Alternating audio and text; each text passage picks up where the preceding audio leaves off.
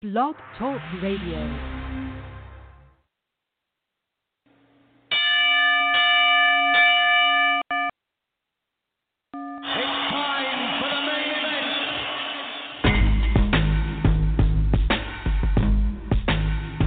Get knocked out. Coming at you live is the standing 8 count, and it starts now.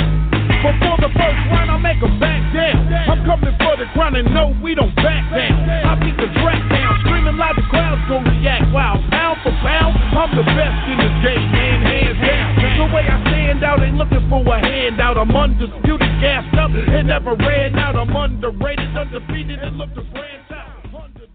Ladies and gentlemen, welcome. Standing 8 count, episode 13. Elijah, are you gassed up? Because I get, quote, gassed up every time we hear that intro. Man, I am gassed up like a hot air balloon.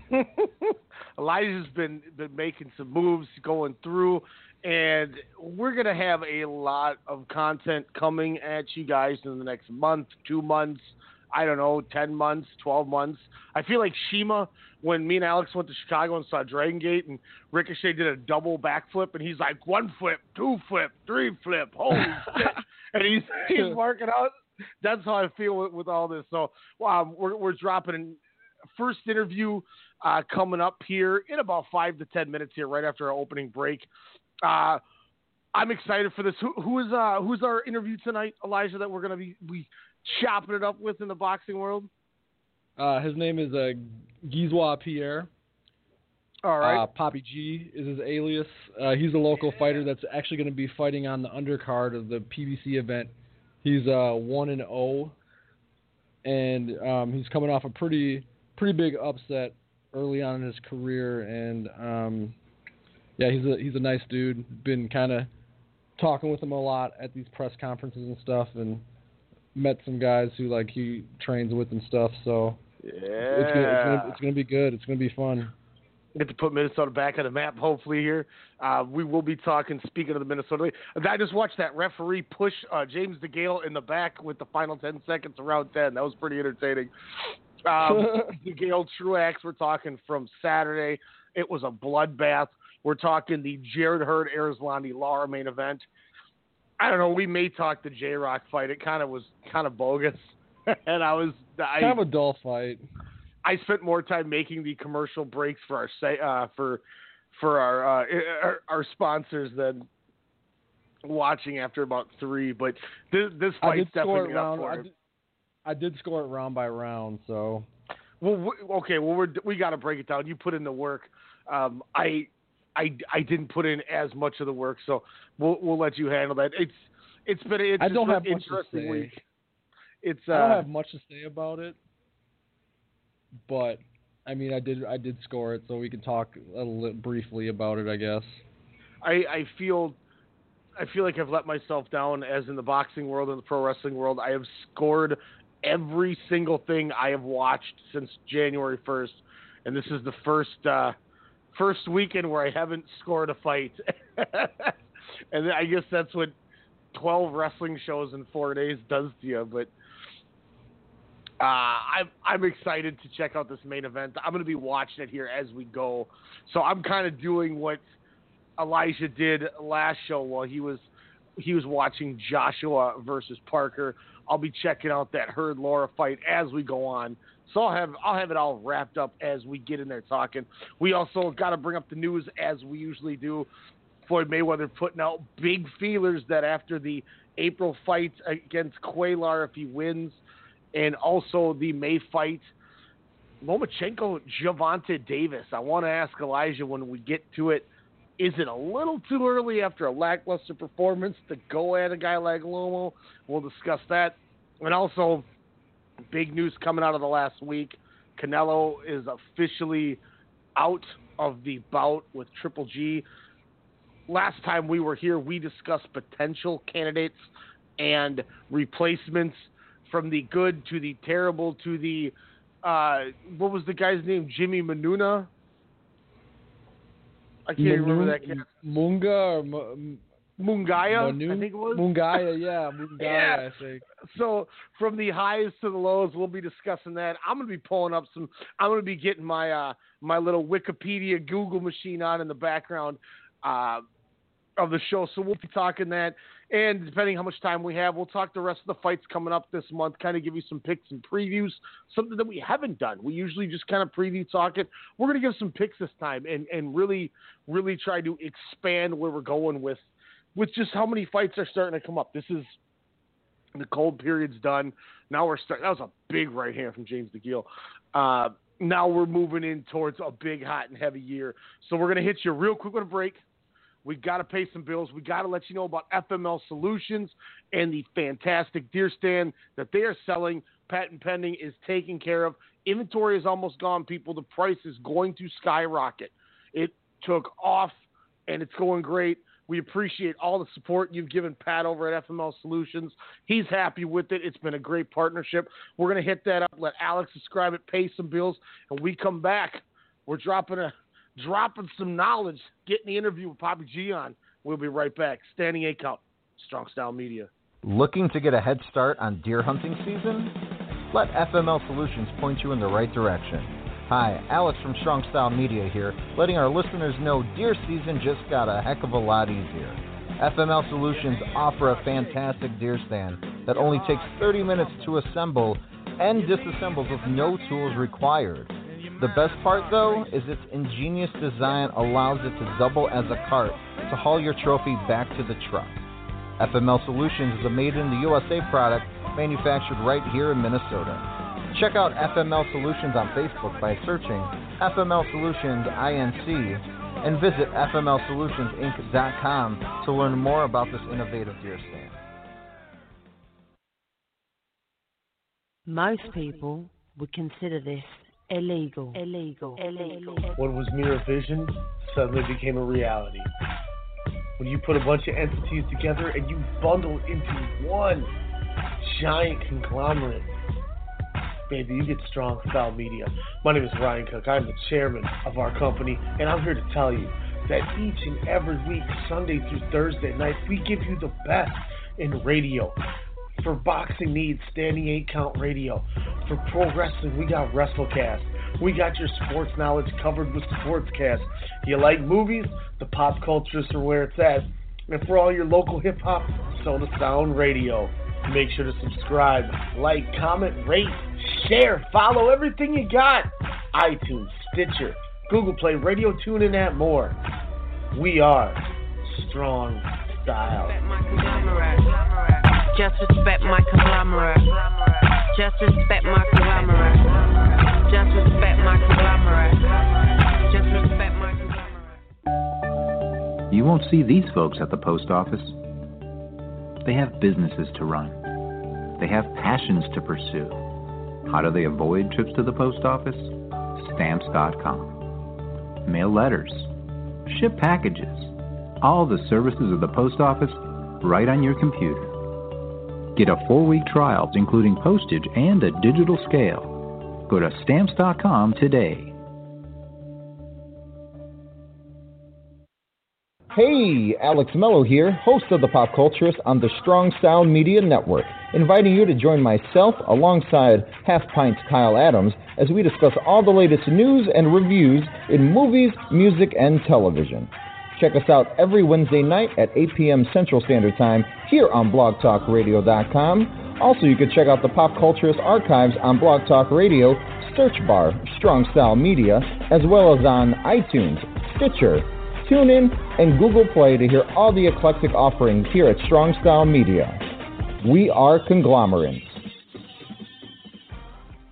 What are we looking at here? Lists all over this safety thing. Third-party background check for drivers. 24/7 trust and safety team. Critical response line. All right, List, who can play at this game? What if we had a safe word? What about boba? No. What if you actually wanted boba? It's got to be more exotic. What's your wife's name? Oh, Barbara? Safe word's Barbara. I like that. Okay.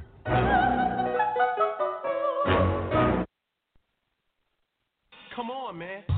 And with the local DBC news, LL Cool J with the 20% comeback.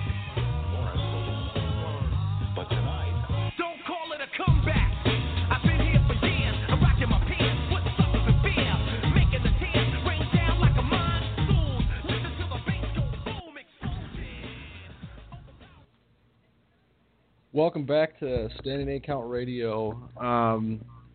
Poppy G, you there? Yes, I am. How you doing? I'm doing well, man. How are you doing? I'm doing good. Thanks for coming on tonight, man. It's a pleasure to have you. We've been talking for the past couple of weeks trying to get this together, so I'm good you're finally here. So yeah, thank you for having me. Yes. Let me say real quick, I apologize. It was my fault that we delayed this. I am a klutz, and I am doing way too many things, and I realized when I tripped and almost broke my neck in my kitchen that, no, that's not really what happened. I was slowing us down. I apologize. I'm glad you're with us. Glad you're with us. Elijah, rock and roll, sir. All right. So first off, I want you to tell us and our listeners about yourself. Yeah, so me, I'm from Minneapolis, Minnesota. I graduated from Patrick Henry, which is a North Minneapolis school. My name is Gilroy Poppy G. Pierre. My alias is Poppy G. I'm 1-0 right now as a pro. I beat the Somalian Olympian from 2016, my first professional fight. And now I have my second professional fight against Raymond Chacon from California on the Jamal James undercard for PBC.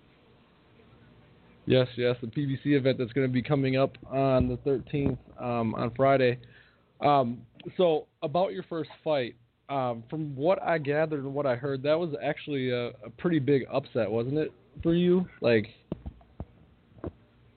Yeah, it was a really big upset. Well, for whoever thought I couldn't win, it was an upset for them. But people that know me and know how I train, and know the championship that I won, and it was a very technical fight for both of us. Nice. So speaking of training, what gym do you train out of? I train out of Ceresio Boxing Gym in St. Paul. Okay. St. Paul, Minnesota. Yeah, and isn't Ceresio Fort's your trainer, isn't he? That is my trainer. Yeah. Yes, he was a pretty successful local fighter in Minneapolis and stuff, and I remember his name. Who's your team? Who's in your corner? Who are your who are your cornermen? And so in my corner, I have Eric, which is one of my sponsors, as well as the boxing coach. My main coach was Ceresio. Yep. He's been with me the longest. We've been with each other for over 4 years now. I have Arian as well. Arian is my mid coach. He also wraps my hand, and then I have my cut man, which is Casey. So I have those four in my corner. Yep, and I met all those guys at the first not the press conference, but the workouts that were there, and they all seemed like nice guys. So what do you feel like is going to happen in this the second fight that you're going to be fighting in? What are you bringing to the table, and how do you think the outcomes are going to be, and what can the fans expect from this fight that come watch you? Well, this fight for me personally, I know for a fact I have to make a big statement with this fight. The guy, Raymond Chacon, he's a veteran. He doesn't have a whole lot of wins, but he does have a lot of fights. So I know for a fact that I have to make a statement. And with that being said, I'm going for the knockout. I'm not playing no games with this guy at all. Yeah, I remember you talking about that today and just recently about how you want to knock him out, and that's why I chose the LL Cool J "Mama's Gonna Knock You Out" song to kind of segue to have you on, because you've been talking about that. So yeah. Who are there any fighters who you pattern your style off of, or any fighters that you look up to, or do you have any favorite fighters that growing up or just recently, or people that you've kind of taken things from? Yeah, I watch hundreds and hundreds of fighters, so I kind of take things from every single last fighter that I watch. Everybody has something different that they do. I have something different that I do, but a lot of people don't notice exactly what that difference is. So, I I mean, I study hundreds and hundreds of fighters. I mean, I take stuff from Floyd, I take stuff from Lomachenko, I take stuff from Zab Zuda, I take stuff from Muhammad Ali, which is my favorite, Mike Tyson, Eddie Hearn. I mean, the list goes on and on and on. Sugar Ray Leonard. And, I mean, I have so many fighters that they all do just amazing work in what they do. And I just try to take that and mimic what I can and learn from the best.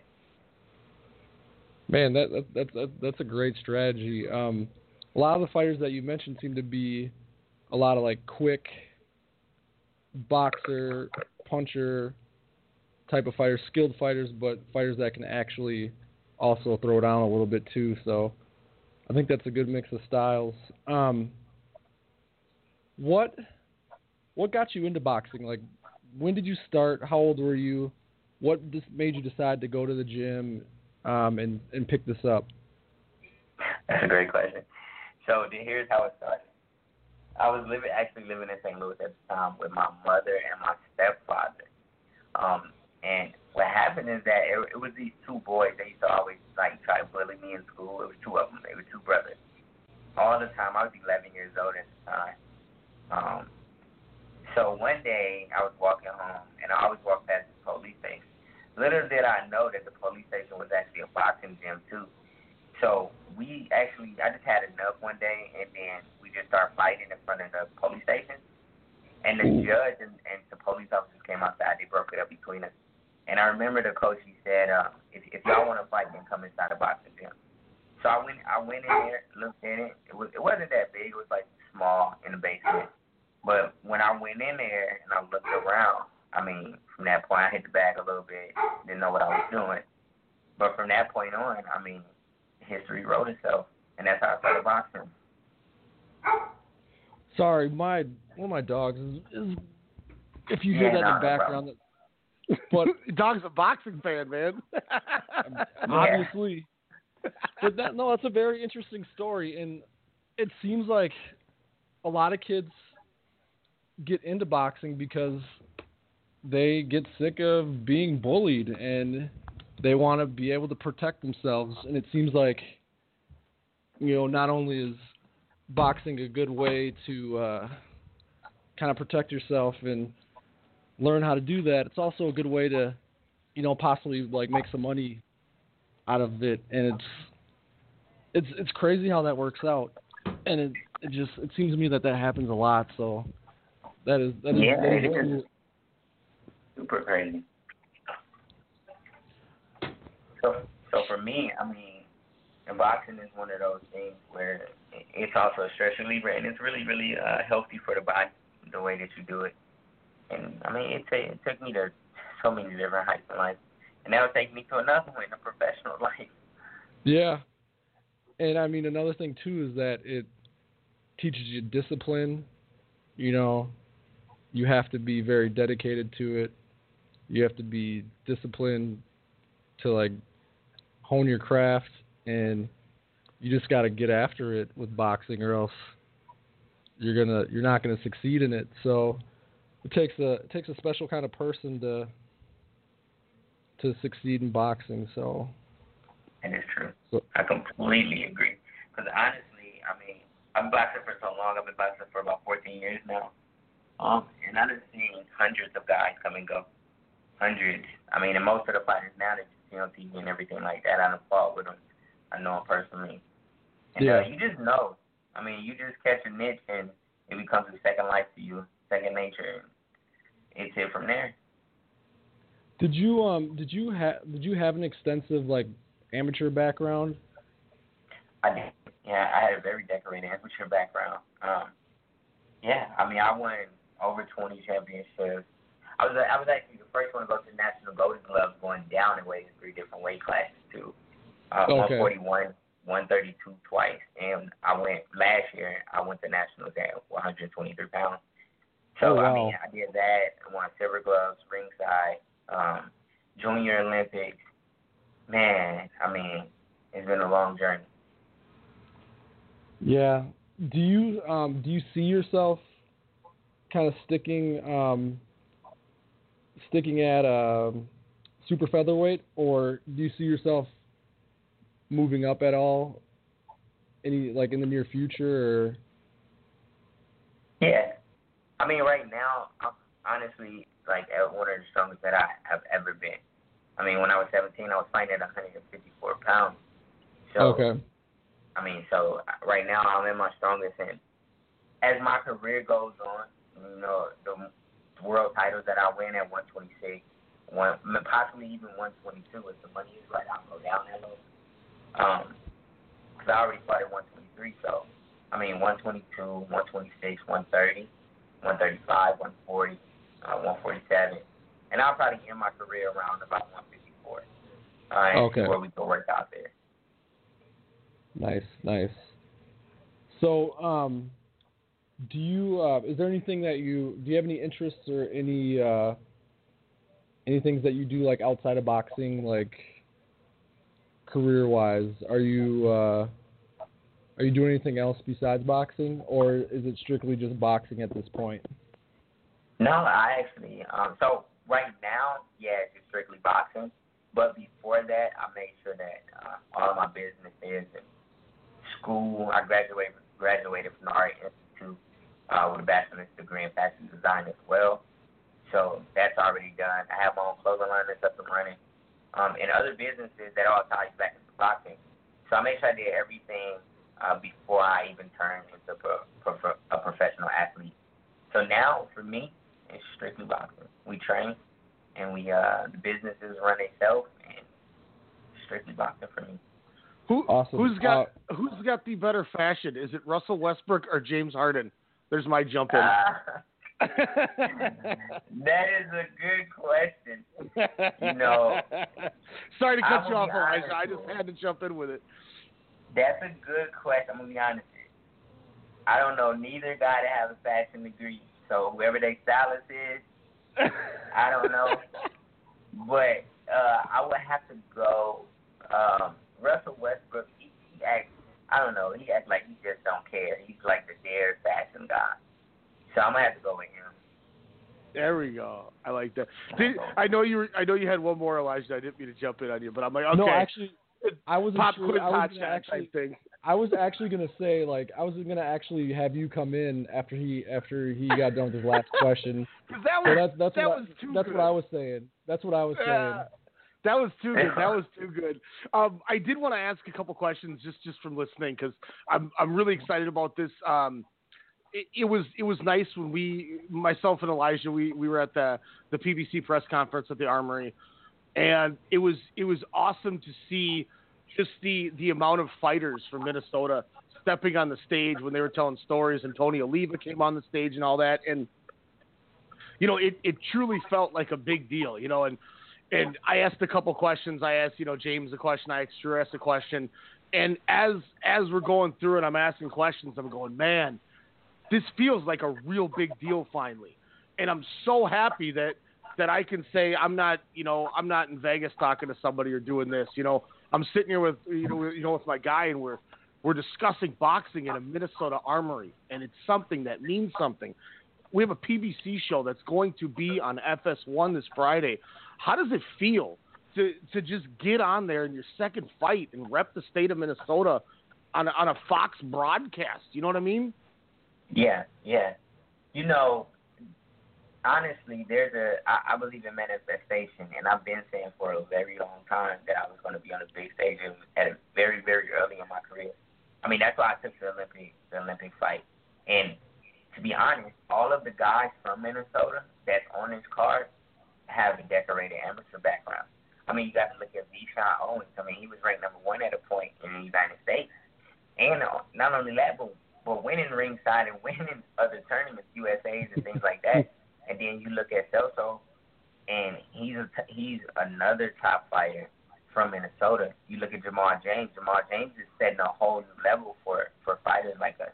And then you look at me coming out of the amateurs with my pedigree and my background, coming off nationals and fighting in the Olympic trials and everything like that. Not only that, but you have Marlon Sims. He's coming off of big wins. He actually won the WBC amateur tournament as well. So And then you have Rondell. Rondell's not from Minnesota, but he's here all the time.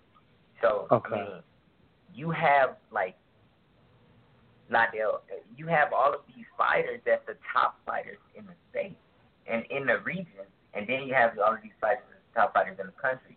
So that's why his energy is so big, and it's here in Minnesota. I mean, it's only right. It's at the Armory. The Armory hasn't been open in 45 years, and they haven't had boxing in that long either. So it's only right that home natives that's been putting work in for many years fight at the Armory. I mean, it's going to be a very packed show. I mean, ticket-wise, I already have like 150 people coming already. I'm pretty sure everybody else does too. So this is a really, really big, big deal. And this is the first time that it's been so many native fighters from Minnesota fighting on this big of a broadcast.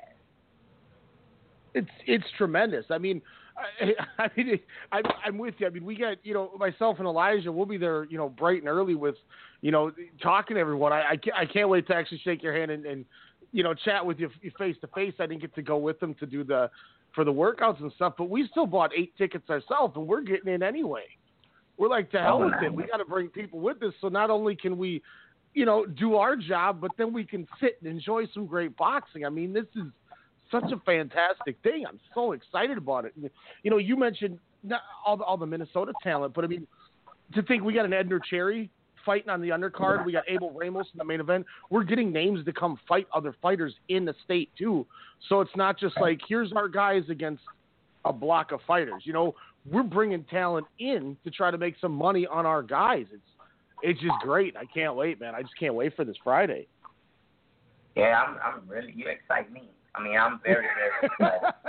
I mean, I'm a little, a day before a weigh-in, you barely eat and, things like that. So, the weigh-in tomorrow is going to be the energy is going to be so good and so great at the top level. I mean, this is what we honestly used to. This is what we used to, and we're going to another level with it and hitting the big stage as far as pros go. And me, I'm excited to see myself fight. I'm excited to see everybody fight. And, I'm excited to see what I do. I'm excited to see how I show up, Jamal and everybody. And hopefully, I'm really excited to watch Vishan fight, too. I'm really excited to watch him chop that tree down. Yeah, the 6'7" dude? Yeah. I've never... A 6'7", 154-pounder? Yeah. Is this guy look like Slender Man? Like, how do you stay at 154, 6'7"? Like, I don't know, man. Myself. Elijah told me this maybe 15 minutes before the show. I'm going, okay, oh wow, I see the fight card. I see the names. I wanted to see how much Minnesota talent. And he goes, that guy in the third fight is 6'7". I said, are you kidding me? He's not even a welterweight. I don't know. I've seen some video on him. He looks goofy. I've seen some video on him, and he does not look like he belongs at welterweight. I agree. I completely agree with you. But here's the thing with him. He's very awkward. I mean, he's very, very awkward. He's 8-0 as a pro. Vishan definitely has something on his hands. Suppose say. Yeah. But my thing is, those type of guys, 6'7", 154, I mean, he must be cutting weight. Now, on the night of the fight, I wouldn't be surprised if he's 190, close to 200 pounds. God. I wouldn't be surprised at all. I don't know how he can, be that tall and get himself down to 154 and have energy to fight. I don't understand how someone that tall can cut that much weight or keep himself at that weight without killing himself. He must be on that Hollywood diet, man. I don't know. The finger in the back and the upchuck. You know what I'm saying? Yeah, maybe he just got a crazy metabolism. He's got that bad meat, man. He's not being bold enough, right? He needs that Canelo weight. Hey, Canelo. Yeah, come on, man. Be bold. I wanted to ask you something about the amateur stuff you brought about, but obviously with this, this is a huge deal, and I think a lot of people that I know, this is getting way off the interview part. I want to ask you as somebody who fights, the opinion on this. Is this something that tarnishes a legacy, or is this something that just hurts the sport in general? I mean, what's the feeling coming out of your end? We're 3 weeks away from arguably the biggest fight we could see of the whole year, and just money-wise, and do great things for the sport of boxing, and now it's tarnished. You know what I mean? My opinion on that would be it's not tarnished. I don't believe so. Here's my thing. I think that from a personal standpoint, knowing boxing, I have the strong belief that Canelo, I don't believe that he cheated. I don't believe that he tried to. I mean, it is his culture to be over in Mexico, and that's where he likes to train. I mean, he's probably was out supporting local businesses and local stands and buying meat or whatever. I mean, you could just feel when somebody is cheating. I honestly don't think he was cheating. I don't think that it tarnishes anything. But here's what I do think. I think that Triple G and them camp, I think they purposely tried to put that out there. I mean, think of it like this. For instance, me, right? I'm so proud of boxing, and I want to be the cleanest and just always be clean for the sport of boxing. I love boxing. Would never cheat, anything like that. And then you get these allegations, right? And these allegations are saying that you cheat. And that other person knows that that's like the most cringing thing that somebody could ever say about you, and because you love the sport so much. They know for a fact that that's going to mess with you in training camp, that's going to throw you off your game, and that by the time fight time comes, they'll have an upper edge on you. So the best thing that Canelo could do is pull out of the fight and let it blow over. Yeah. So now when the fight comes over the next time, he'll have camp fully in America. They'll do the test, and there won't be no excuses. So I honestly think that's what happened. I don't think it was cheating. I think that it was the public and Canelo and them put that out there. Triple G and them put that out. I'll say this too, and this is something me and Elijah both kind of said is, and this is where I'm on your side with it, and even Elijah, who isn't the biggest Canelo backer, he it's not a basher, just not his cup of tea necessarily. Somebody who is so VADA heavy and wants to do over testing to prove that they're doing this, and then this happens, kind of to me as well seems like it was a mishap, and people should be more mad at his nutritionist than him, because that's what he's paying these people. He's paying his camp to take care of things he doesn't need to be worrying about.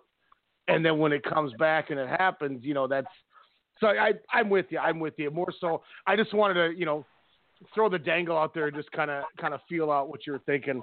I did though.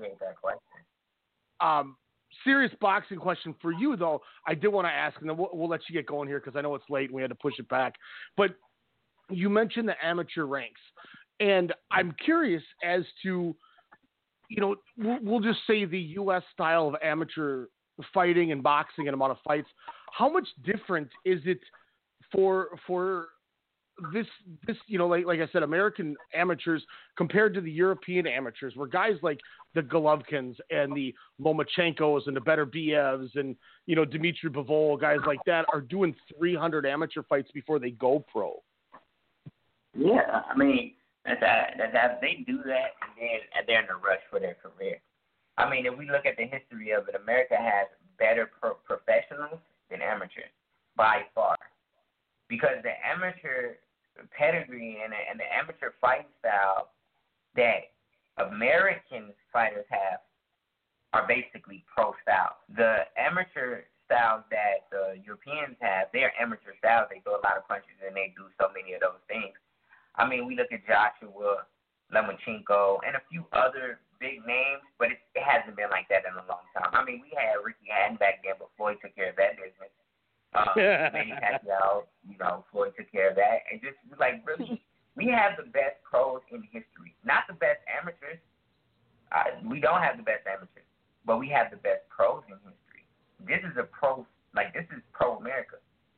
Over there, they make money off their amateurs. Over here, we make money off pros. See, that's good to know. See, and that's one of the things that really, like, I love the way you put it, is their with what you said with their racing for their careers. And I 100% agree with it. You know, we see Golovkin come in and steamroll people, as he's somebody we've been bringing up, so I'll just stick with him.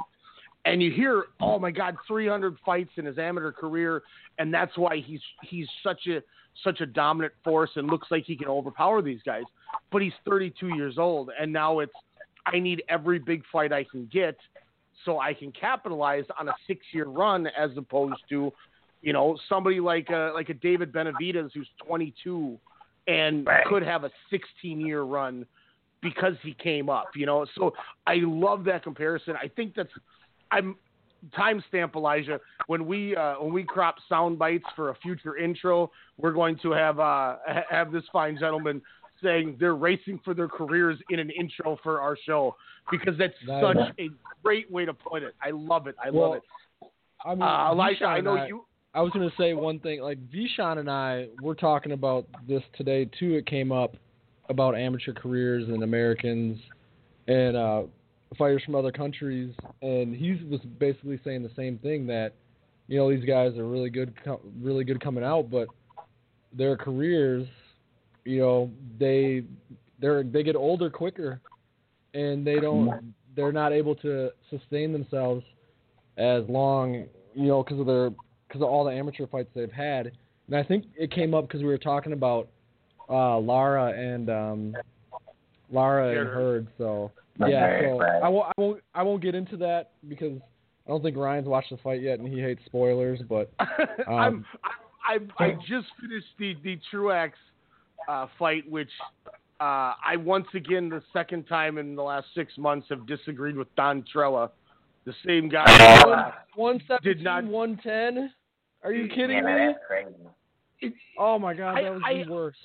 I'll just say this right now. I had the same score Don Trella did, 114, 113, but I had it the other way. I thought it was 6-6, clean fight, great fight, but I thought that you take the point away. I thought that cost DeGale his rematch. But Don Trella, just like giving round 4 not to Golovkin, does an injustice here. And that's why I was muted, because I was over here swearing watching the TV, like, you got to be kidding me. And then I'm like, oh my God, if I'm muted, right? Otherwise, these guys are going to go, what is he yelling about? So I'm just starting the Hurd fight. But Elijah, I know you had one more thing you wanted to drop in here with. So, you know, go right ahead. I'm going to hit this fast forward button. It was what I just said. So okay. I'm you know, I'm super grateful. What I will say, yep. No, what I will say is this, though. One of my last things I will say is, also, a lot of our fighters in Minnesota that fight, a lot of us had over 100 fights. Nice. Not okay. 300. A lot of us have had over 100 fights. I mean, I had 150, like 6 or something like that. Only lost 15. So the fight April 13th, Friday, it's going to be a fight. Oh, I'm telling you, don't miss the fight. It's a good fight. I want to thank you once again. Oh, go ahead, Elijah. Go ahead, Elijah. I was going to actually ask him, like, you know, if he had anything that he wanted to plug, like Twitter or like Facebook or any like other kind of like websites or anything that he had going on that he wanted to plug to kind of get out there on our show. But I think you maybe might have been on your way to doing that, so I will be quiet now. Oh no, hey, go ahead. No, yeah, I was like, I just wanted to thank you once again. Like I said, I personally want to apologize for the delay and, you know, that extra half hour we had to wait. That was my fault. Technical side, it just something goofed up and I couldn't get it on, so that's my bad. But yeah, as Elijah pointed out, man, we appreciate it. You know, what do you got? Twitter, Facebook? You know, you got a website. Where do I get my Poppy G T-shirt that I can wear under my my nice shirt when I go on Friday to the event, so I can rip it off like the Incredible Hulk when you get in the ring, and you can be like, that crazy dude down there's the guy I talked to, and I'm like, Oh, that's a good one. No, so at the fight they'll have one of my sponsors. He'll have all of the shirts for people to purchase. Team Poppy T-shirts, and has a lot of my other sponsors on there. You can also go to Superhuman Sportswear, and that's another one of my sponsors, and they have a link on there where you can actually purchase like workout Team Poppy G gear. So on my Instagram, it's Gizwa Pierre Jr. on Instagram, and it's spelled GIEZWAPIERRE Jr. Jr. And then my Facebook is Poppy G, PAPIG. Website is coming soon, and Twitter is the same thing. And yeah, I mean, we have shirts coming. We actually have hats coming as well. We have bandanas. We have a bunch of. We have a lot of gear that's building up the career. Well, I'll make sure between myself and Elijah, we'll get you the link for the show for all your fans on the Facebook and Twitter, and we'll throw whatever you want out and share it, get people to get the shirts, rock the merchandise, follow and get on the Poppy G train. I'm excited. Elijah, thanks for setting this up, man, because I was like I said an hour ago, I was not with us, and now I'm sitting here sweating in my living room, jacked up, watching boxing almost at midnight after talking about Friday. But I can't. Once again, like, not to ramble about it, I cannot wait for this. Friday's going to be Friday. amazing. It's going to be so great to finally have boxing back in Minnesota. I'm glad you're riding that train, rocking it out. Poppy G, good luck on Friday. Once again, thank you so much for coming on and giving us your time tonight. We're going to have you on again. We're going to have you on again soon, and hopefully to be talking about your knockout victory. So we're going to get him on when he's knocking out Leo Santa Cruz in like a year. Yeah, we will. And that's actually one person that I do want to fight. Yeah. Yes. Santa Cruz calling you out right now. I love it, man. I love it. You listening, Santa Cruz? Hey, man, Carl Froch once yelled at me. So Frampton? No, remember Carl Froch when I was talking smack to him, and he was like, "Why don't you show me your fat ass gut or whatever?" And I was like, "Dang, Carl Froch is mean." That's beside the point. Poppy G, thanks for coming out, man. We appreciate it. We'll can't wait to talk on Friday. Good luck on Friday. Thank you. Have a good night. Thank you. Poppy G coming on, getting us excited for Friday. Elijah, I cannot wait. PBC, FS1, the Armory. Oh, we got some boxing. I gotta take this hoodie off. I gotta get a glass of water. I gotta calm down. I'm gonna hit us with a break, Elijah. Get ready to watch this Hurd Laura fight. But before we break that down, we got a whole bunch of other stuff. Let's real quick call an audible, if you're cool with that. Yeah. Let's talk a little. Omaha. Yeah, exactly. If I didn't have to my screen's so small compared to the desktop screen that it takes me an hour to find sound clips now. But let's Omaha, as Elijah said, because that was a great way to do it. When we come back, we're gonna kind of just talk some of the news that we kind of hinted out. I want to get Elijah's reaction from what he said about the Canelo thing. Also want to talk to Gervonta Davis, Vasyl Lomachenko. Elijah has some news that he got about the Terrence Crawford Jeff Horn fight for ESPN in June. We're going to talk all that, kind of preview what's coming up in the next week or two as well. And then we'll close out tonight previewing the PBC on Friday and talking these Showtime fights from Saturday. That'll give me a little more time to watch Laura Hurd because I had to pause it because I was getting into that conversation. So we're going to break that all down. We'll be right back right after this. Standing 8 Count, Strong Style Media. Stick with it. Your late night hip hop and R&B podcast, Soda Sound Radio, hosted by Kyle Halfpint Adams, every Thursday night right here on the Strong Style Media Network. Catch up on your latest on hip hop and R&B and hear Minnesota talent at 10 p.m. Central. But if you trust the way I feel, I won't fold from the cards that you deal. Let's journey life together and make it worthwhile. Can't take it back like time. See, my life is like a movie, no rewinding. Killing mics like I got a license. Victim, I believe don't have religion, just a higher power. Who power? I'm not so happy with it, but I take a breath, regain my pep, check my feet when I'm walking, see if it ain't. I seen it all more than I care to reveal. I'm always sure to clear the air for the real. That's why I'm aiming at they grill, man, cause it's how I feel. Nobody being sincere. We need some changes for real. Again, that's Thursdays right here on the Strong Style Media Network. Thursdays at 10 p.m. Central. And if you're a musician, you want to get your music heard on the show, send the MP3 over to SodaSound at strongstylemedia.com. Peanut.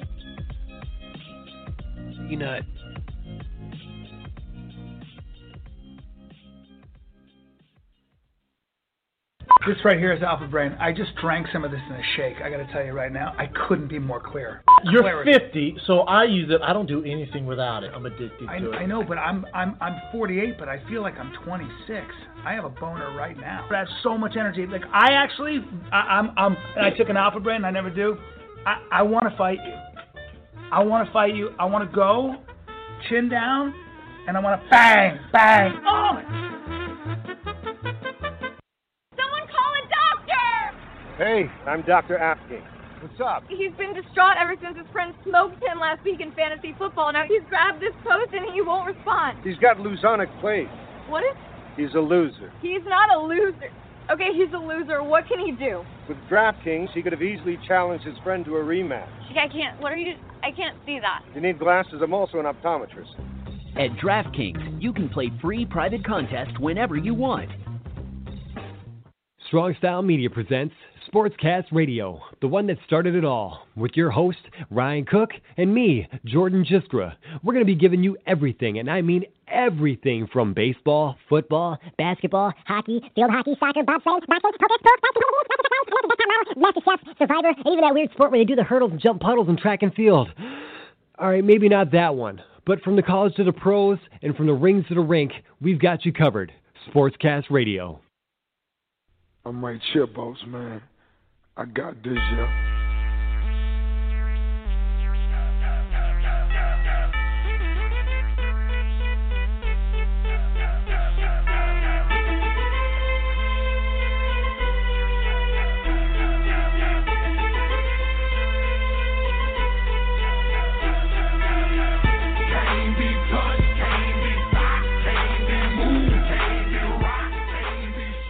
Sing it, Elijah. Sing it, Elijah. Time to call it life. Time to drive right. I dropped that on Jordan yesterday when we were doing a sportscast.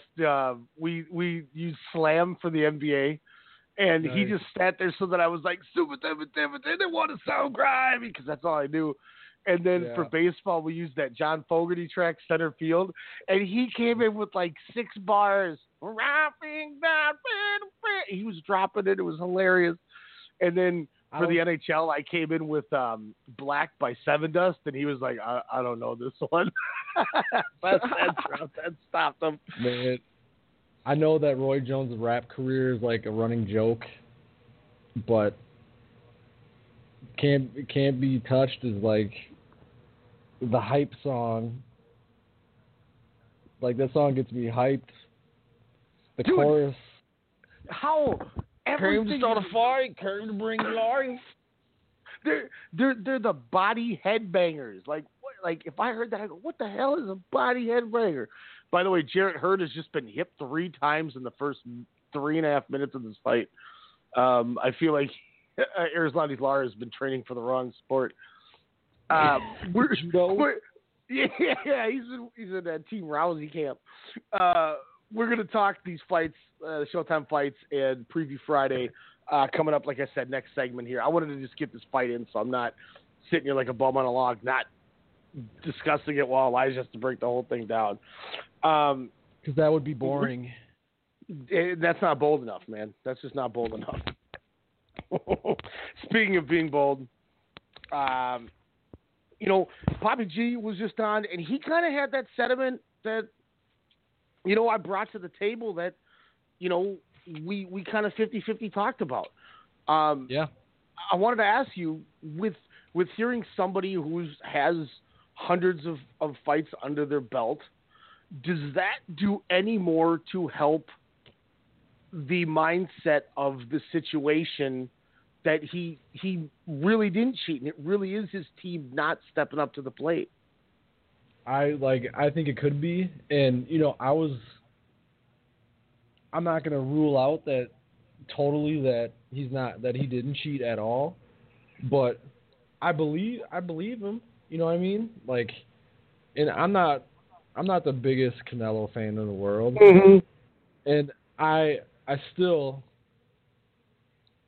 I understand things happen, and I don't blame him himself, but it's more of just his team, and maybe he needs to like figure out who's a part of his team, and maybe he needs to get some better people in there, maybe, Mm.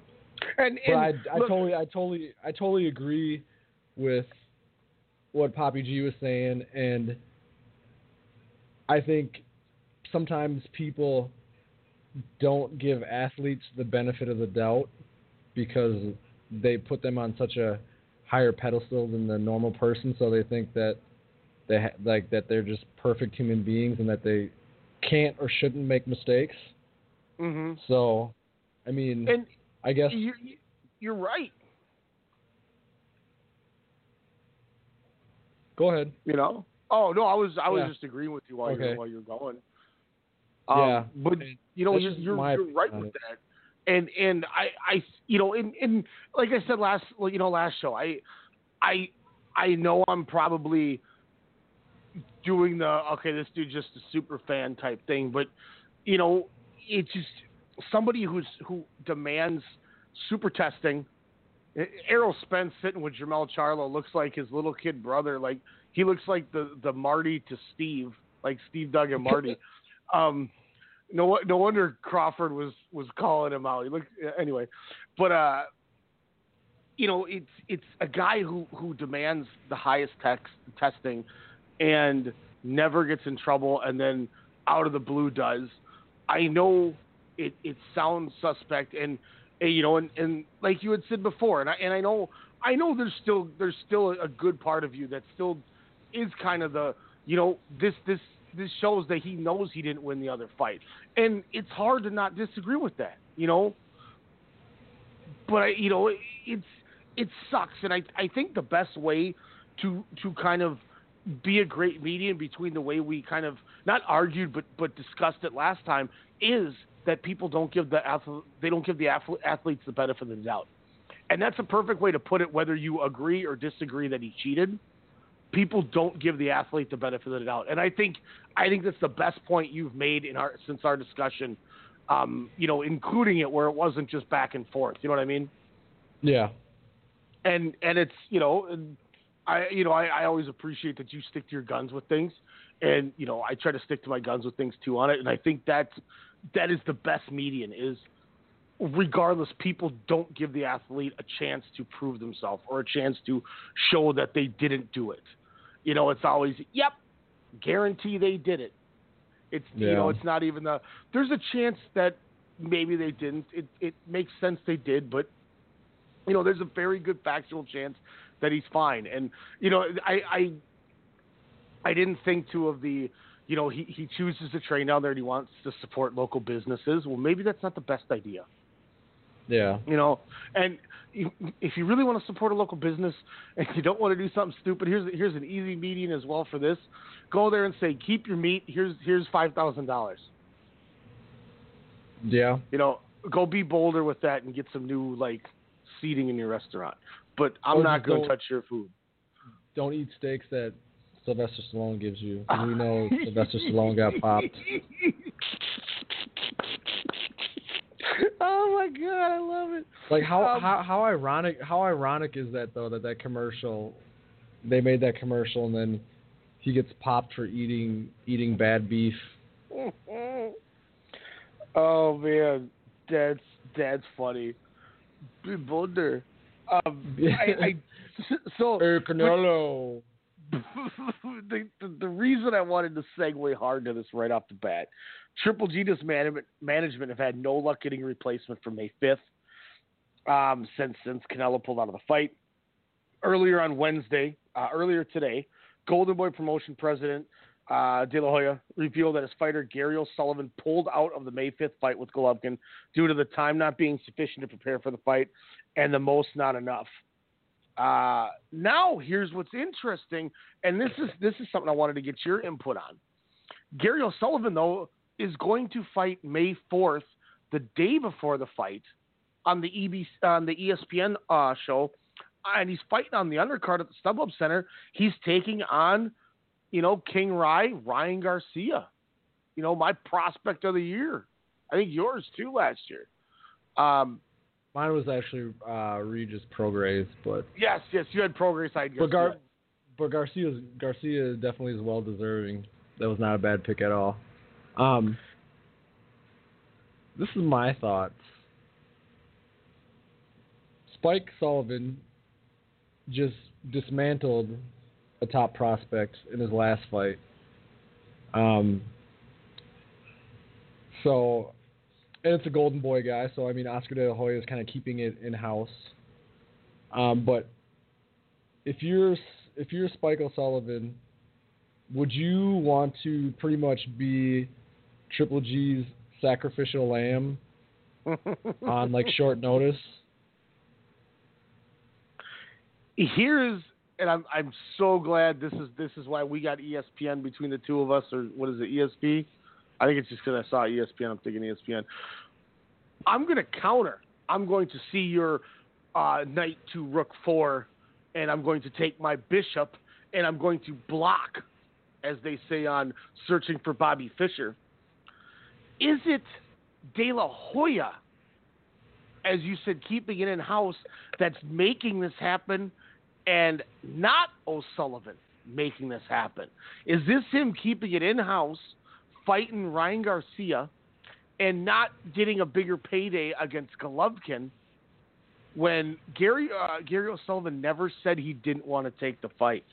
That's my question for you, and I'm so glad you gave me that, because I had this thing volleyed ready to tee up and go counter for counter.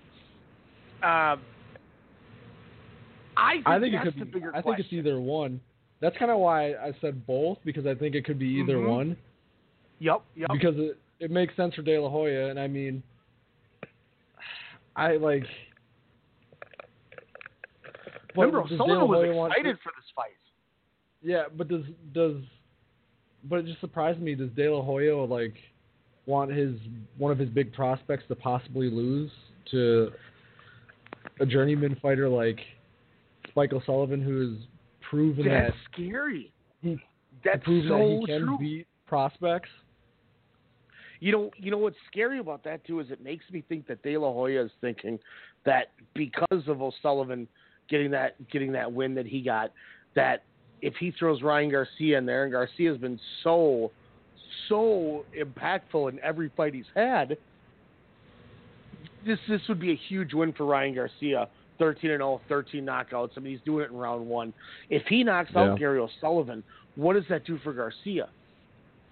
Probably skyrocket. But is that hindering De La Hoya's judgment?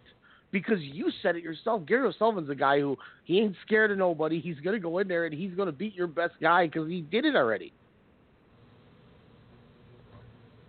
Maybe De La Hoya trying to piggyback off of the amount of noise that O'Sullivan was getting to fight Golovkin? Maybe De La Hoya is going to make sure that O'Sullivan doesn't win. Oh no! He's going to bring in what's her name? Adelaide Bird. Yeah, he's going to call for the righty. He's going to his bullpen. Terrible. Because this screams of a fight. This O'Sullivan Garcia fight. This screams of a fight that a prospect doesn't have his best fight and probably should loses, but somehow gets the decision. Oh my God, it's crazy. It says, Boxing News 24 dropped this article saying, having Ryan Garcia and O'Sullivan fighting at the StubHub Center a day before Golovkin fights on May 5th might not be a good thing for either of those two fighters. Boxing fans are probably not going to be able to purchase tickets for both. Garcia, at 19, might not even pan out as a fighter, but right now he has a large following in Southern California, despite the fact he's just a prospect and he can't be counted on to beat guys like Miguel Berchelt or any other of the world champions in the division. Ticket sales for the Golovkin fight might be impacted by the Garcia fight taking place day before his card on May 4th. You have to wonder if this move of O'Sullivan to pull out of the Golovkin fight was more of a Golden Boy decision rather than his own, because he has said he's wanted to fight him. O'Sullivan was excited about taking the fight. For O'Sullivan to suddenly pull out with the excuse that the fight was too short notice and not enough money doesn't sound like something that he would do. I think they're right. Yeah, that sounds pretty right to me. I mean, I guess it kind of throws my like sacrificial lamb take off to the side, but I was thinking, it probably could be a combination of both, but it's probably looking more like that. It's just Golden Boy making some money for themselves.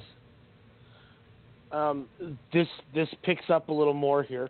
Originally, O'Sullivan, 33, was going to face Golovkin on HBO pay-per-view on May 5th, but that was before Triple G's promoter Tom Loeffler pulled the fight off of pay-per-view. So now it is just an HBO show. Golovkin-O'Sullivan was not a big enough fight to stage on HBO pay-per-view. Indeed, a few boxing fans are shedding a tear today with the news of O'Sullivan pulling out of the Golovkin fight because the fans didn't want to see that mismatch even on regular HBO. O'Sullivan and Golden Boy might wind up sorry they pulled out of the fight because there's a chance he'll never get a world title shot in his career unless it's one of the Golden Boy fighters. We then, though, find out Golovkin's management is in negotiation with a much better fighter than O'Sullivan in finally getting it set up with Sergey Derevianchenko, who we both said we would love to rather see. Yes. So that's a positive, according to Lance Pugmire. However, they haven't made a deal yet with promoter Lou DiBella. If Golovkin has to give up the May 5th date, he could be forced to wait until August or September before he fights again, and that would be against Saul Canelo Alvarez. So instead of just Canelo being hurt by his likely 6-month suspension he's expected to receive from the Nevada State Athletic Commission at his hearing on April 18th, Golovkin would be hurt as well, and he didn't even do anything. Golovkin can certainly schedule a fight for June or July against someone like WBO middleweight champion Billy Joe Saunders or one of the contenders, but he would be jeopardizing the September rematch with Canelo. Golovkin would be taking a risk by fighting anyone in June or July because if he suffered a cut or some other type of injury, then he wouldn't be able to fight Canelo in September on Mexican Independence Day holiday for the big money. So far, 4 fighters have now been ruled out for Golovkin's May 5th date, and they are as follows: Gary O'Sullivan, Demetrius Andrade, Jamie Munguia, yes, and now officially ruled out that apparently has been talked to since last time we were on air, Baines Martirosyan. I didn't even know about Baines. I didn't either. I don't know if that's a fight he should take this quick. Moving through with that. Man, I was just about to say, this sounds crazy, but is this Canelo? I'm doing this in air quotations, failing these tests, all a part of Golden Boy's master plan to push the fight out further as Golovkin gets older and to make Golovkin get older and more rustier for the next fight? Look, man, I'm going to say this, and I'm going to say this is why I'm glad we do the show together, is because this is where your speculation gets to come into play, and no matter what anybody says, and this is the beauty of it, we heard somebody who's fighting on a PBC card say, it's bullcrap, he didn't do anything, and you've already come up with a great, Twilight Zone style story that only Vince McMahon would book, and I 100% have an agreement that I could believe this is a real thing. That's the beauty of this. It's not far-fetched. It is not far-fetched to say that Golden Boy is just going, hey, we know what we're doing. It's not crazy. It is 100% not crazy. And I know as much as, and I'm going to say this, and this is not to knock anything our great guest gave us. Unfortunately, this is the shit in boxing right now that ruins the sport. And I know he said this doesn't tarnish the sport with this thing, but what does tarnish the sport is these promoters and the way that they continue to manipulate these dates and these fights and just everything. It's like you're watching one of those movies where you're trying to escape and then all of a sudden you go and you finally make it to the police or whatever, and they're being paid by the same guy, and you're like, oh my God, I can't get out of this. That's what this is, and you're not wrong. Everything you said, there is a chance, be it a small one or not, that you're not wrong. No, and I'm half that joking. sucks. I'm not totally. No, I don't want people to think I'm some kind of like conspiracy theory hack, and like that. I think people need that to realize that this isn't a conspiracy theory hack. This is legit. They could do this crap. You know what I mean? Look, yeah. I'll go back to something that I said 2-3 months before it happened, and once it happened, everyone looked at me and went, "Damn, that really did happen. I'm mad you were right about this." Conor and Floyd took $100 from America every home, and then they put up pictures of each other and laughed about it. You know what I'm saying? Like, yeah. Look at how many people they got. They had the crazy Irish people all excited, F the Mayweathers running around. You had people saying, Floyd Mayweather is gonna crush this dude because he just runs his mouth. You had people saying Conor McGregor is intense enough, he's gonna knock him out. You had the Floyd fans going, this dude's a no talent racist hack that's gonna get smoked. You had I can go back and forth with what these guys were doing and saying and getting rowdy fans to do. And then at the end they were hugging and smiling. I don't need anyone to tell me that was a good sport. That's them, they're thinking that ha ha ha ha, that Tony Yayo song with 50 Cent. Down straight to the bank, ha ha ha ha ha. I just did the mouth thing that Yayo used to do. And you know what? And I don't care what anybody tells me. That is them going, all right, how high, you want to tune it to a 10 tonight and you want to go to an 8. Let's keep it at an 8. Let's take the 10 in New York tomorrow. Okay, great. Because look at what they did. And look at them laughing when it was over. Well, and look Conor's latest antics right now kind of show me that he just wants out of the UFC. And that once he gets out of the UFC, he's going to be the newest member of TMT. Oh my God. Those two dudes, Floyd and Conor, are going to be at press conferences lighting cigars with $100 bills laughing at their opponents. It's literally things like that are why to not keep overplaying this. Don't sell yourself as short as say you're a conspiracy theorist or not wanting people to say that, because this ain't a conspiracy, bro. We've seen this happen. What have I been saying for the last 3 months about Eddie frickin' Hearn and what he's doing with Anthony Joshua? What have I been saying about Bob Arum, what he's doing with Terrence Crawford? It keeps happening. Did you see that on the fights last night? Jim Gray was mentioning when he was talking to Mike Tyson, he brought up there's Wilder and Joshua is supposed to happen now. Who do you think's gonna win? So hopefully that means that they're pushing to make the Wilder Joshua fight.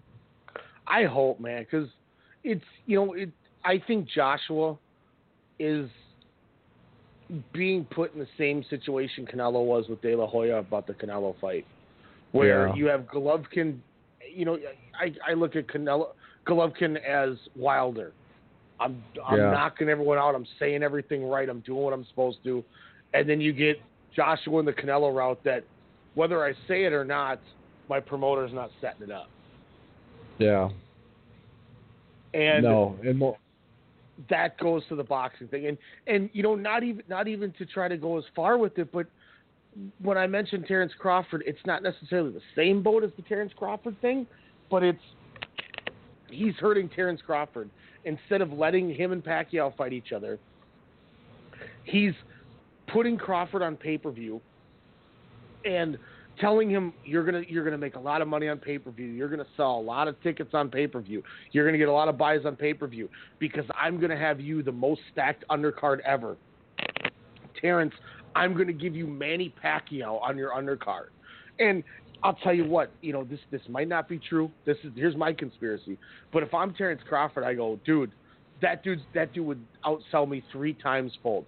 I get to showcase my skill, and this guy's going to make me a lot of money being on my undercard. Thanks for taking care of me, Bob. And Bob goes, oh, one thing, I didn't ask him, though.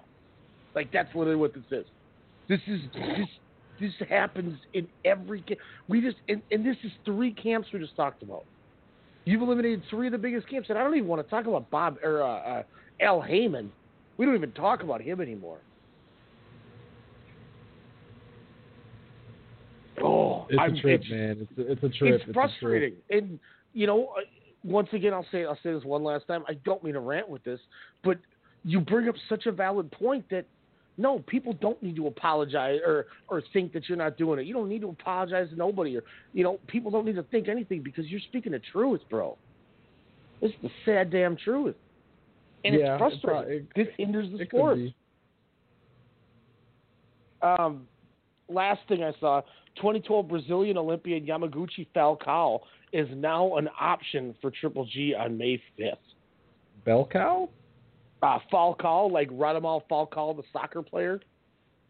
Falco? Amadeus, Yeah. Amadeus. Amadeus.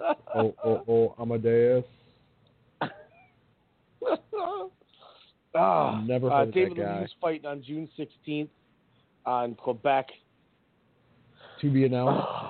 Yep, to be announced. Also, the Linares-Lomachenko undercard for May 12th. Looks like it's out. Carlos Caballo Bronco Adames will be making his top-ranked debut against Alejandro Barrera. We get another fight. Time to be excited, Elijah. Aban Larinaga, 10-1, 2 knockouts, is going in there to take on unbeaten 6-0, 5 knockout Irish sensation Michael Conlan. We get another Conlan fight quickly. Yeah, that'll be nice. Yeah, I like Conlan. He looks to be pretty skilled and pretty exciting. So I'm definitely gonna check that out. That's going to be once again on the Lomachenko Linares undercard at Madison Square Garden. Man, I'd like that. The Lomachenko Linares fight is so intriguing to me on paper because I love watching both of these guys fight, but I think Lomachenko's going to blow him out. And you know what? That's such a testament to Jorge Linares is such a great fighter, but I loved it when we heard Mr. Pierre bring it up. He watches and styles off of Lomachenko. That was one of his people. Lomachenko is just on a different level. I mean, he's just for all the pro wrestling heads we have that jump in here because they listen to everything else because of WrestleCast. Lomachenko is your Kazuchika Okada's right now. He's just on another level, and you just can't do anything about it. I was going to go more Bone Soldier. Oh man, that's more. Bone Soldier's the greatest wrestler in the world. Bone Soldier is like the Julio Cesar Chavez of the boxing world. Trash, straight trash. This just dropping. Scott Guilfoyle, shout out. Thanks for the article. Eddie Hearn is apparently offering Deontay Wilder a $12.5 million take it or leave it offer for Anthony Joshua. Come on, Eddie Hearn. That if he's gonna cap Wilder's earnings for the fight, Wilder's gonna say "fuck you." Excuse my language. But Wilder he's gonna. I love it. Late night, baby. We're late night. Seriously, come on, don't do this. Once again, it's just what we talked about. Scott Guilfoyle writes, it doesn't look like the fans are going to see a unification bout between Anthony Joshua and Deontay Wilder now in 2018. Joshua's promoter Eddie Hearn has given Wilder's manager Al Heyman a $12.5 million take it or leave it offer for a fight, and if they don't accept it, they'll then move on to face mandatory challenger Alexander Povetkin in the next fight. And then after that, Jarrell Big Baby Miller. So if Wilder doesn't take this fight, he's moving on to fight Povetkin and then Miller. He's literally said he's going to take 2 fights then next. Dude, I'm not even the biggest Wilder fan, and the dude deserves no less than like 40-45, like 50 split. Like yeah. So get this now. You mentioned 45-55. Check this out. The revenue generated for the Joshua Wilder fight could be as high as $80 million from pay-per-view gate and other revenue streams. As such, if Wilder accepts a 12.5 flat fee without shedding the loop from the gate, pay-per-view or other sources of green stuff, Joshua could walk away potentially with $67.5 million in compensation to Deontay's a much smaller fight purse. That's making a guy an offer, knowing he's not going to take it. Now, when I mention the Eddie Hearn hate that I have, get ready for this, Elijah. I just want you to be ready for what I'm going to say to you, because this bitch that hoe. Eddie Hearn says that he would try and restart negotiation with Wilder in 2019 at some point. You would have to assume that Hearn will make a similar offer at the time, which would let Wilder know that he's going to keep getting put off for a year at a time until he finally agrees to a 20% purse offer for the fight. 20% is the equivalent of the $12.5 million to the $67. The thing is, WBO heavyweight champion Joseph Parker was given a 33% purse split for the Joshua fight in March. For some reason, Hearn is offering Wilder less at 20%. Is it because Hearn believes Deontay brings less to the table financially than Wilder? Or is he scared for Anthony Joshua as his fighter? He's offering Wilder 13% less than Joseph Parker got, who's less of a name, won't draw as much money. I'm so mad right now. That's why I said I hope you're ready for this, because I didn't prep any of my day articles that I usually have for the show tonight because I didn't want to see any spoilers. You know, you mentioned how I hate the spoilers. Being I was where I was like, okay, I know we're far enough now as it's technically Thursday that new stuff has dropped today, and as long as I don't go past page 1. Yeah. Eddie Hearn is offering he's offering an 80-20 when it was 66-33 for Joseph Parker to Deontay Wilder. Is this literally the epitome of Deontay?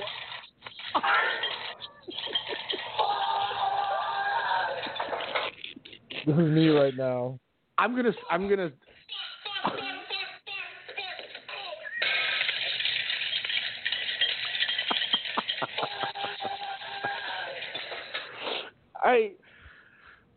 to say something.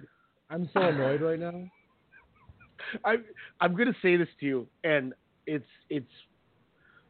I kind of know what you're going to say, so, you know, I'm excited for your explanation, but I think I know where you're going to go on this, but I want to ask you anyway.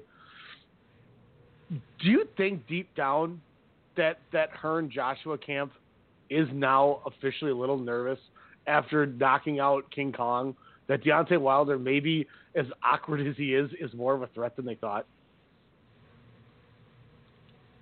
You know I'm a Deontay guy. I gotta back the man up for credit with the Vegas. So I gotta rep Bomb Squad and just ask the question. But this is starting to get a little suspect. I think maybe Hearn might be. I don't know. Like, I don't think Joshua is, but I think Hearn might be. I mean, who doesn't want to lose their like undefeated fighter who's probably like one of the biggest like athletes in Europe? You know what I mean? Like, lose his undefeated status and lose like the earning potential that Joshua could have if he stays undefeated. I think Hearn might be a little scared, but I think Hearn should have more faith in his fighter, because to me Joshua is the better fighter. And like, if you look at the King Kong fight, King Kong just ran out of gas. You know, he was the better fighter for most of that fight, and he just ran out of gas. And I don't think I don't think Joshua would run out of gas against Wilder. So no, that's my opinion. But I do agree that Hearn probably is a little apprehensive to put Joshua in there because there is a chance that Joshua could get knocked out. And that's the in two things I'll say real quick. One is we saw in the Ortiz Wilder fight that Wilder, he's got a reserve tank that I didn't know he had, because that dude is like that. Okay, well, kudos to you, Mr. Deontay Wilder. I have to step back as much as I'm a fan. I didn't realize you had the cardio. I use the Google. You have the cardio, because you pulled out the Nas like it was Fast and the Furious at the end of the race, and just bomb squad came out on him. So. Well, he can knock anyone out. He can knock anyone out at any time. I mean, honestly, like I said, I'm not his biggest fan, but the dude's dangerous, and he could be getting dominated, and he could knock you out at any time if he hits you with the right punch. So. Oh my, it's dangerous. I mean, we saw. I don't know. I can't remember his name. The big ball dude that he hit, and the dude like literally died for like half a second on the canvas. Like, it was disgusting. Like, not just keep riding it and touching it, but I do want to bring up the second point where with Hearn kind of probably being a little reserved. If you're Anthony Joshua, don't you have enough power to say, like, if you really want this fight, if AJ really wants this fight, why doesn't he go up to Eddie Hearn and say, look, bro, make the fight happen. I make more money than everybody in this weight class, and it's a proven fact. Give him 60-40 and let's make the fight happen. Why do we not hear Anthony Joshua being more apprehensive and taking control and telling him to make this fight happen? That's what makes me wonder if I'm not saying he truly does, but I just wonder if somewhere in the back of his mind, Joshua's got a little more reservation. Because why is he not? Fighters just don't do that, though. I mean, look at Canelo did it with Golovkin. That's my point. Canelo said, look, man, I'm sick of getting criticized by my home country. I'm sick of being criticized by my fans. And they made that split like 55-45, I think, for that fight when De La Hoya was not offering more than like 65-35. And they wanted 50-50, and Canelo said, do it, we have to do it. And he literally went in there with his team and said, let's go 55-45. I don't care about the money. I need my country to like me. I didn't know Canelo did that, honestly. And it's it's one of those things where people talk and people say things, we don't know what's true, what's not true. But just hearing at least hearing rumblings that he said, Oscar, Bob Arum was screwing you and not letting you take the fights. Don't do that to me. My country's turning on me. And they made the fight happen. That's the only thing I'm asking. I'm not. Shout out to I think Jermell Charlo and Earl Spence are hanging out with Devon Dudley and the dude from Get Out. Did you notice that in the crowd? I don't think it's really Devon Dudley, but I really think it's that David Kayua. I saw them in the crowd, but I didn't really see who was around them. Man, they got an entourage there. Floyd's there, man. They got everyone there for this fight. That's what's up. Yeah. But I just it just makes me wonder why, if Joshua really wants this fight, and he's that. I mean, Dillian White is not the freaking cash cow for Eddie Hearn. No. I'm not saying he's scared of him, but I wish if he really wanted to fight, he would go in there and try to make it happen. You know what I mean? If he goes in there and demands it, what is Eddie Hearn going to do? If you're Eddie Hearn and Joshua comes, if there was no Eddie Hearn, there was only an Elijah McNeil, and you offered Wilder 80-20, which is laughable because it's less than Joseph Parker, and AJ comes to you and says, look, dude, make it 60-40. I want this fight. I want to prove I'm the best. Are you going to really tell your guy no? And if you tell him no, are you going to really risk him wanting to prove it elsewhere? No.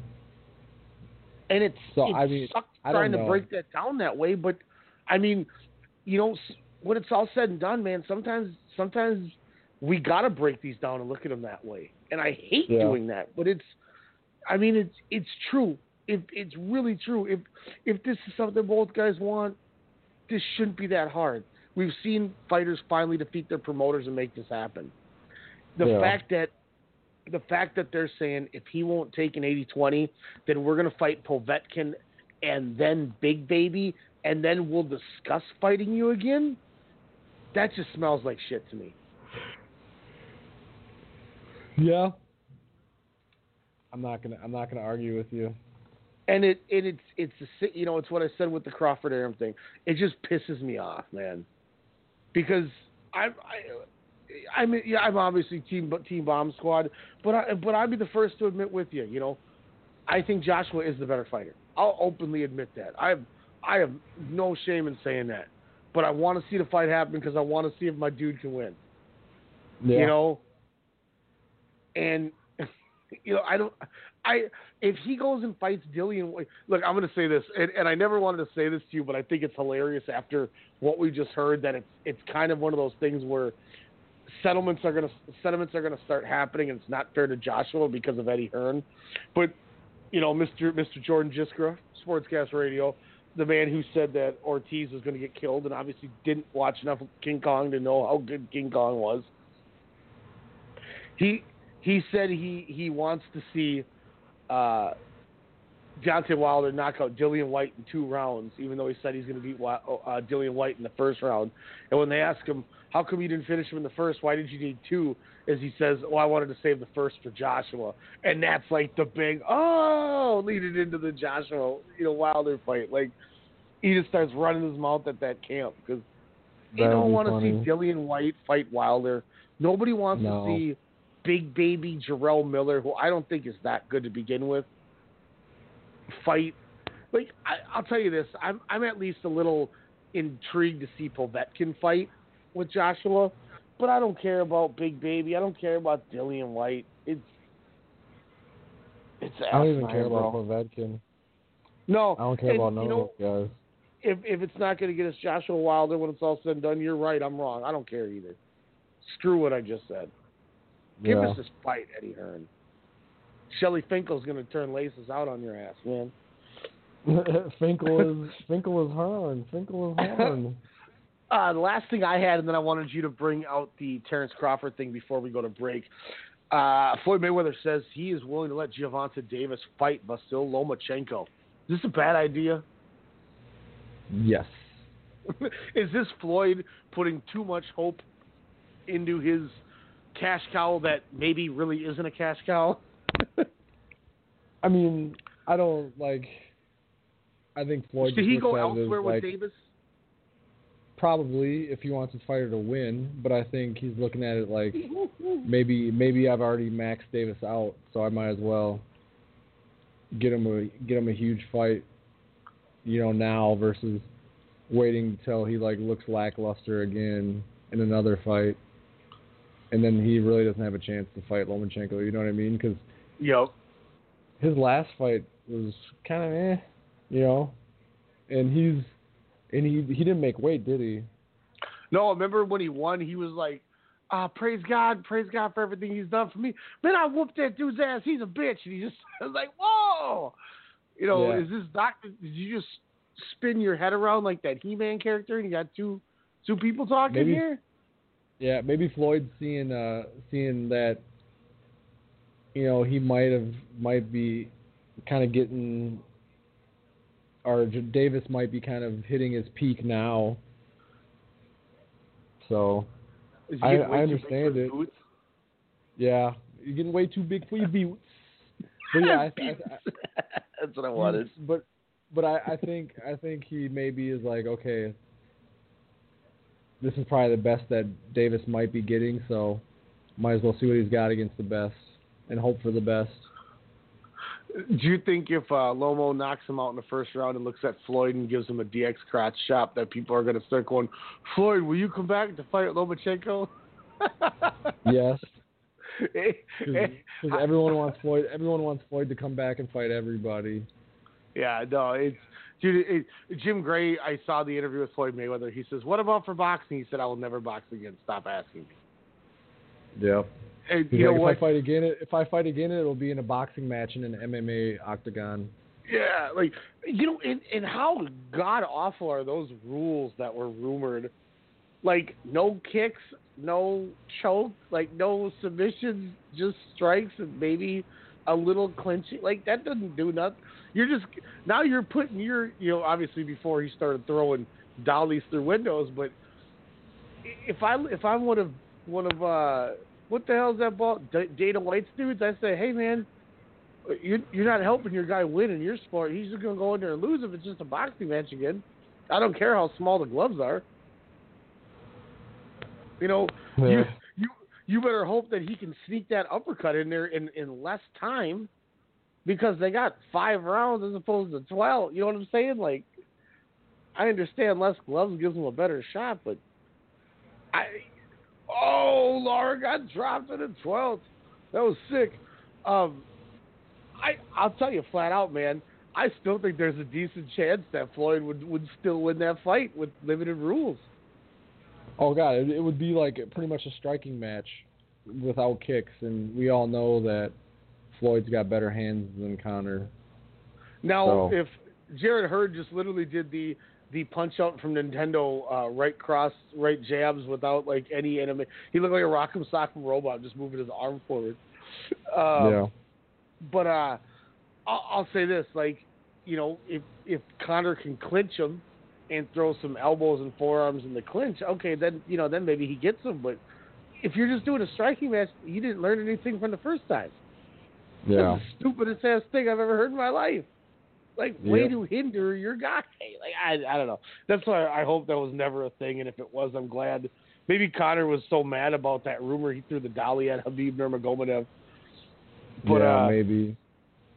The other thing the last thing I wanted to touch on was you mentioned that you broke with me. Terrence Crawford is moving to a paid service on ESPN, different fight. How is this all going to work?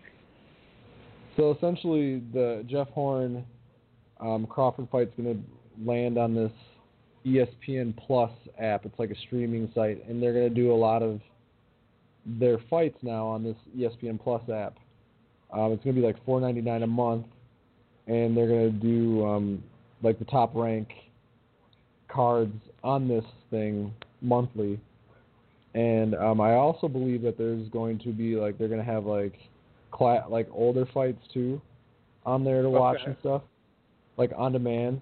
So like it looks like here they're going to have like fights from the old like ESPN library, like in Top Rank, like Ali versus Frazier, like 1-3, Ali versus Foreman, Duran, or Leonard versus Duran, 1-3, Hagler, Hearns, Mayweather, Pacquiao. So like it's going to be almost like the WWE app. But, that's cool. Yes, but like ESPN boxing, if that makes sense. That's what you think. Yes. You think the $4.99 will be worth it? Definitely, because I mean you're getting like all the getting the ESPN like cards, like the new fight, like all the new fights, and you're getting all the old like ESPN and like Top Rank like classic fights too. So I'm excited. I'll have to check that out when it comes. Real quick before we go to break, they're replaying. I wouldn't be as excited. I wouldn't be as excited for it if it was like $10, but I think $4.99 is a good price point. Yeah, I mean that's a year's subscription is the price of a video game. That's not a bad thing at all. I shout out to the Timberwolves who almost choked away their playoffs today. Oh man, I was going to mention something about that. Like we even though we're a boxing show, we're based out of Minnesota, so we have to like say the Timberwolves made the playoffs tonight, and the first time in like 14 years. It was we had a big old lead, and then we forgot what Nikola Jokic really is, and he started just dominating. Well, Towns doesn't get touches in the fourth quarter either for some odd reason. I will say, shout out to Jimmy Butler and shout out to Taj Gibson. Those two dudes balled out and showed why we signed them in free agency. Taj Gibson came over and started locking down Jokic, which was dope to see. Because I mean, I love Towns, and I'm glad he's on our team. But Jokic was at the buffet line for a minute there with him. And, dude, Taj Gibson came in and said, let me show you why I'm a vet. He He was smoking on that wet cigarette. I'll give him that. And, Jimmy Bucket's showing that he is an MVP candidate if he didn't get hurt. But, dude, Jeff Teague yoking some threes. My God, he was shooting the lights out. So, you look at the start of the offseason to the last game of the regular season, as much as there was turmoil and everything, Taj Gibson, Jeff Teague, and Jimmy Butler, the three acquisitions, were the guys that won that game in the fourth quarter for us.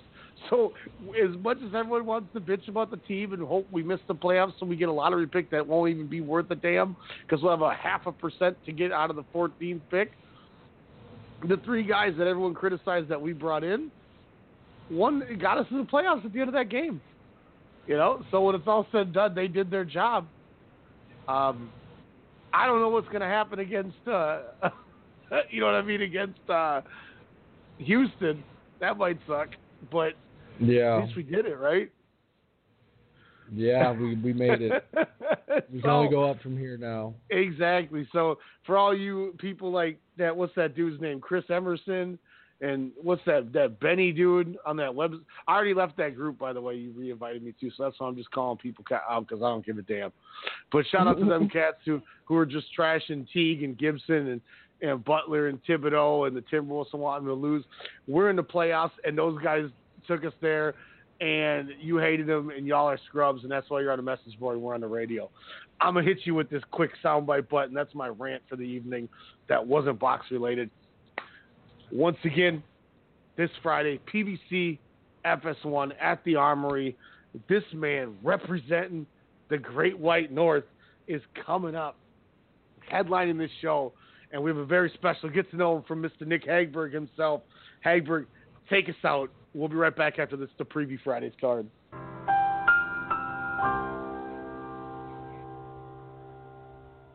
What's up, everyone? Tonight we have a very special get-to-know him. He's a highly touted fighter born and raised in South Minneapolis and is currently the 4th-ranked welterweight in the world by the World Boxing Association. It's time for us to get to know Jamal James. So next Friday, for the first time in 45 years, James will help bring boxing back to the historic Minneapolis Armory. And the return does not come without anticipation, as Jamal James is coming off of a huge knockout win over Diego Chavez last December. Boxing fans know Chavez is a talented pound-for-pound fighter in his own right, but 3 rounds was all it took. Next up for Jamal is Abel Ramos with a record of 18-2-2. He'll have his hands full on April 13th against James and his 22-1 record. Like I said before, boxing is back in downtown Minneapolis, and you're not going to want to miss it. So be sure to catch the fight this Friday on FS1.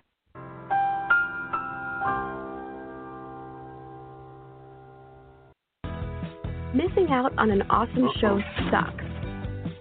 SeatGeek is an app that lets you track your favorite artists and notifies you when they announce new shows nearby. You can even connect your favorite music services so that you never miss out again. SeatGeek, the smart way to buy tickets. Fan of pro wrestling like we are? Yeah! We got you covered. From WWE, New Japan, Ring of Honor, Impact, Lucha Underground, All Japan, and more. We're talking the highs and lows in pro wrestling. Heck, we're even giving you people from the Okadas and Omega. We're even talking the Bone Soldiers and Enzo Amore's. Sorry, Daniel. We'll stick to guys like this. Ryan Cook here, and you can check me out along with my co-host Alex Mello each Monday night, 6 p.m. Central Standard Time, right here on the Strong Style Media Network.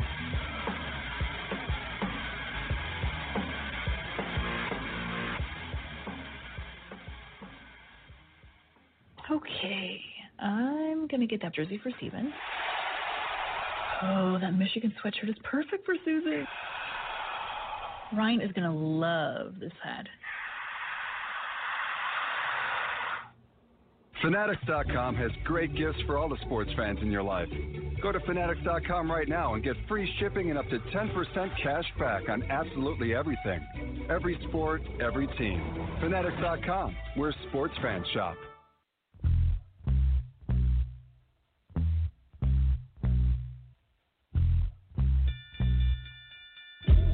Calling all fight fans worldwide. My name is Elijah McNeil, and I'm one half of the best boxing podcast on the net, the one and only Standing 8 Count Radio. Do you like hard-hitting commentary, analysis, and banter? Tune in on Sundays at 10 p.m. with my co-host, Ryan the Technical Legend Cook, and I. Break it down. That's Standing 8 Count Radio, 10 p.m. Sundays, Strong Style Media.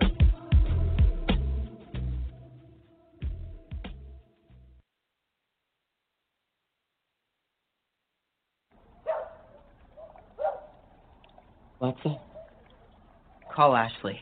Yeah, it's about time you called that girl. No, he just talked to that girl 2 hours ago. You gotta let love marinate. Put love in that bag to marinate. Love gonna be in that bag like, I can't wait to talk to him tomorrow. What? And then after it marinates, you're gonna pull it out. JB, who's Alexa? Say it, JB. You Alexa. That's right, I'm Alexa. Thanks, guys, but I'll take it from here. Pharaoh's official like starter, hit harder than 4 green. Authentic, Nike, Adidas, and Spalding.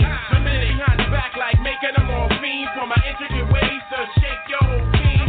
Official, starter, hit harder than 4 green. No, authentic, Nike, Adidas, and Spalding.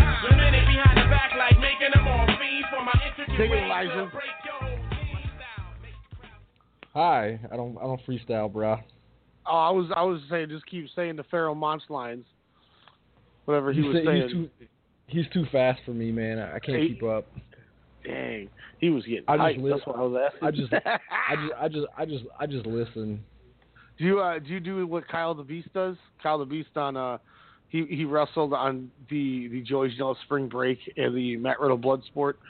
He hails from the woods. They call him KTB. He does the thumb, pointer, and pinky hand thing, or just and he moves his hand from back to forward with his head as well as he's rocking to his entrance music. Dude looks like a complete dweeb when he's out in the ring there. I've never even heard of him. Last basketball thing that I got from you, and I asked this because I just watched Andrew Wiggins drive to the paint and do absolutely nothing when he got to the paint. Do you think we could call Denver and somehow get them to flip Andrew Wiggins for Nikola Jokic? No. Damn it. Ladies and gentlemen, that'll conclude our Sportscast Radio portion. No, go ahead. Andrew Wiggins he had a pretty bad year this year. He's in the new contract he signed. He's going to be here for a couple more years. I don't think there's, like, coming off of this year, I don't think there's any way they're going to be able to trade him. And I still have hope, obviously, as an optimist. Doesn't that kind of bum you out? Like, yeah, we finally got this dude, and he's balling out, and we're going to pay him. And then we pay him, and then it was like, maybe we shouldn't have paid him. It's like, damn. And this is why this team is. This is a Sportscast Radio thing, but this is why this team is just like one of the like weirdest, most disappointing, like just kind of odd like playoff teams. There's a lot to be happy about, but there's also a lot to be like, what's going on here? And what's scary about it to me isn't the fact of people just have they have their bad spots, so they're not used to the situation yet. Watching like Wiggins lose his intensity and not drive as hard, and dude, if that dude drove as hard as he wanted, like LeBron does, that dude could be posterizing cats, man. Put on 15 pounds in the weight room and just start going ham on people. And we've joked about this before, but it's weird to see how, like, I just watched it again. Jokic has just put in 6 straight points on Karl Anthony Towns. Like, how did Towns just suddenly regress with, like, his defensive ability? Like, there wasn't even effort. It's just weird. I just don't think these guys, like, I don't think Thibodeau is a bad coach, but I just don't know if these guys are Tibbs guys. I don't know if they're responding to the way he coaches. And maybe that's a testament to why, obviously Teague wasn't a Bull, but we see Teague and we see Butler and we see Taj Gibson, pull together and win this game for us tonight. because two of the guys are used to it, and Teague is somebody who I think can play in any situation. He's the guy who I think gets lost in the shuffle and does better than some people think, but you just don't hear enough about him. So it's like, why is that dude worth that money? Well, when it's all said and done, that's why he got paid. But man, it's just weird, the Butler and I mean Towns is still, one of the top bigs in the league. Oh my God, Jokic just yoked a three now. He got knocked over and still hit the three. Now he's shaking his head. He looks like Josh Scott, the Patriots buddy of ours that we used to have. Oh, I mean, God. it's so just like it's just odd, like how they regressed in certain abilities as they got older. But anyway, we could talk about this for an hour. But we heard about it. Jamal James, PVC. Elijah, you've been to the camps, you've talked to people. You got the guests lined up. You're texting with the people. Break this card down for us on Friday. Well, it's going to be obviously a Minnesota-heavy card. The plan with them, promote this new crop of Minnesota fighters and to get the Armory up and running again as a hot spot for boxing that it used to be. And there are a lot of really talented fighters who might not be quite as well known as they should be in the state of Minnesota. Jamal James, Bishan Owens, Celso Ramirez, Poppy G. These guys are talented fighters, and they could be the next crop of Minnesota fighters to get some recognition, since Jason Litzow and Antonio Johnson and Wilton Hilario, Javante Starks, and there's one more guy that I'm thinking of. Matt Vanda's another guy. This could be the next crop of guys that could get Minnesota kind of recognized again with some boxers, and these guys could be the guys to actually sustain it, because a lot of those guys that I mentioned had fast starts and were kind of talked about a lot, and then they kind of slowly just kind of faded away. I mean, I know Jason's still trying to fight, but we haven't heard much from Javante Starks. I don't even know if Antonio Johnson is even boxing anymore. And I mean, Antonio Johnson was one of the best amateur boxers in the country when he was coming up through the ranks for amateurs. So, I mean, I think this card is it's here.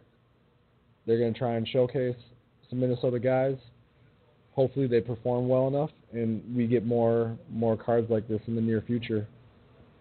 I can't, I just can't. God, I just sent you a Snapchat, by the way. You don't have to watch it right now, but it's you gotta give me a break, man. But you're not wrong, and that's what I think is so great about this. Is we discussed with Bobby G himself that there's a lot of Minnesota guys on this card, and in a perfect world, these dudes show out. And they go in and they make noise and they start winning these fights and start knocking people out. I didn't want to mention this because I didn't want it to sound disrespectful at all. To be honest, but I love the fact that Poppy G is fighting this dude Raymond Chacon, who's 7-28-1. Because look, I don't care that this dude that he's fighting has the worst boxing record I've ever seen in my entire life. I want to see him get his ass knocked out in the first round. That's all I care about. And if that means you fight some of these kind of... Did you see that shot? No, I didn't even watch it. I didn't know the sound was on my phone, so I just backed out of it right away. Oh, gotcha. I understand, records don't necessarily mean everything, but, a record like that tells the tale. And I want that to happen. He just hit Nikola Jokic has just hit like 3 or 4 threes in people's faces since we've been talking after break here. I need to turn this rewatch off because I'm just going to cry that we don't have Jokic. But I want these dudes to dominate and destruct. It's think of this too, and then drop your point here. When going back to the WrestleCast thing, you turn on Monday Night Raw, and what was the number one thing for all the wrestling fans? And you may even know from us talking about it, or if you didn't see it. The number one thing that got Braun Strowman over as one of the most over guys in the company. They had him do squash matches. They had him smoke local talent, and they were enhancement matches, and he looked like $1 million, and he got over. I am a firm believer that you can do that in boxing and have an enhancement match style thing and get this dude, get your dudes over and make them look like $1 million. Yeah. I love that. And I mean, you even have Lydell Rhodes, who is a guy that is like the first fight of the night. He's a guy that's 25-2. In one, and his 2 losses are to Sergey Lipinets. Oh, that's and a Edner damn Cherry. good loss. Oh, and Edner Cherry. And Haskell Rhodes is in the opener, and he's had 2 losses against you. You could argue Sergey Lipinets is light years on anybody on this card. That is not a loss that is bad at all. And it was a decision. Loss. So it's not like he got absolutely destroyed or blown out or anything. Because he's taken some time off. I think he had like a year or 2 layoff, and he's just taking some time off, and he's kind of starting to get back into it. I mean, this guy, he was one of Manny Pacquiao's like main sparring partners. Oh, was this the dude you were talking about that was at the weigh-in with the Pacquiao jacket? Yeah, you've seen him too. He was at the press conference that we were at, and he had the Pacquiao jacket, and you're like, oh, that guy's a cool Pacquiao that's jacket. What I meant. Yeah, I remember him sitting over by the couches. We need. I want to talk to this gentleman. That's the next one. Let's get this guy on. I want to talk to this dude because that's incredible. That this dude's in the opener and he just fought. He fought Sergey Lipinets, who is. We came out of the Mikey Garcia fight and said he became a bigger star from that fight. This is not a bad loss whatsoever. No. And it's just, I mean, you have Jamal James, who's the headliner, who's the number 4 ranked guy in the world, and he's been in with some great, like, he's been in with some really good, against some really good competition as well, and he only has 1 loss, and he and that was Cesar Ugas, who we have said could become a star in this division. So that's he's on that Lipinets route with Rhodes. Well, that's not a bad loss at all. Well, and it was a close decision, and Jamal James took that fight like on very short notice. Like I think like a few weeks notice he took that fight on, and he had a close decision against him, and Yordenis has been like hot after that fight. So I mean, like Jamal has been in there with obviously Diego Chavez, who he knocked out. He beat Jojo Don. He's beat Wale Omataso, who's a very tough game fighter. He has a win over Javier Molina. He has a win over Juan Carlos Abreu. So, I mean, he's been in there with some good competition. Mohamed Kayango is another guy that's a good, tough fighter. So, I mean, this is big. If he wins this fight, he's probably getting a title shot. I mean, Abel Ramos is no scrub. He actually took Baranchuk to a he lost a unanimous decision to Baranchuk. But we know what Ivan Baranchuk is. That is Mr. Tryhard. Yeah, he took Baranchuk to a decision. So I mean, he This guy's no slouch. And Ramos has been in there with like Prograis. He lost to Prograis. So Maurice Hooker, he actually fought Maurice Hooker to a draw. Ramos did. So I mean, this is good. This is going to be some good fights. I don't know if I want to. Yeah, never mind. I had two updated news from what I was talking about earlier given over to me, and it would take us away from this PBC fight card, but it's very interesting news. We will talk about it next week. Oh yeah, because one of these is interesting, and the other one might make you sign off and not want to finish the last 5 minutes of the show. And I don't want you to just hang up because it's going to diffuse anything we just talked about. And there's quotes, meaning he's not lying. There's quotes, so this dude's not lying, which makes it worse. You'll have to tell me, we'll have to talk, after the show is over. All right, after the show, we'll go on Xbox for a minute, and I will piss you off before you go to bed.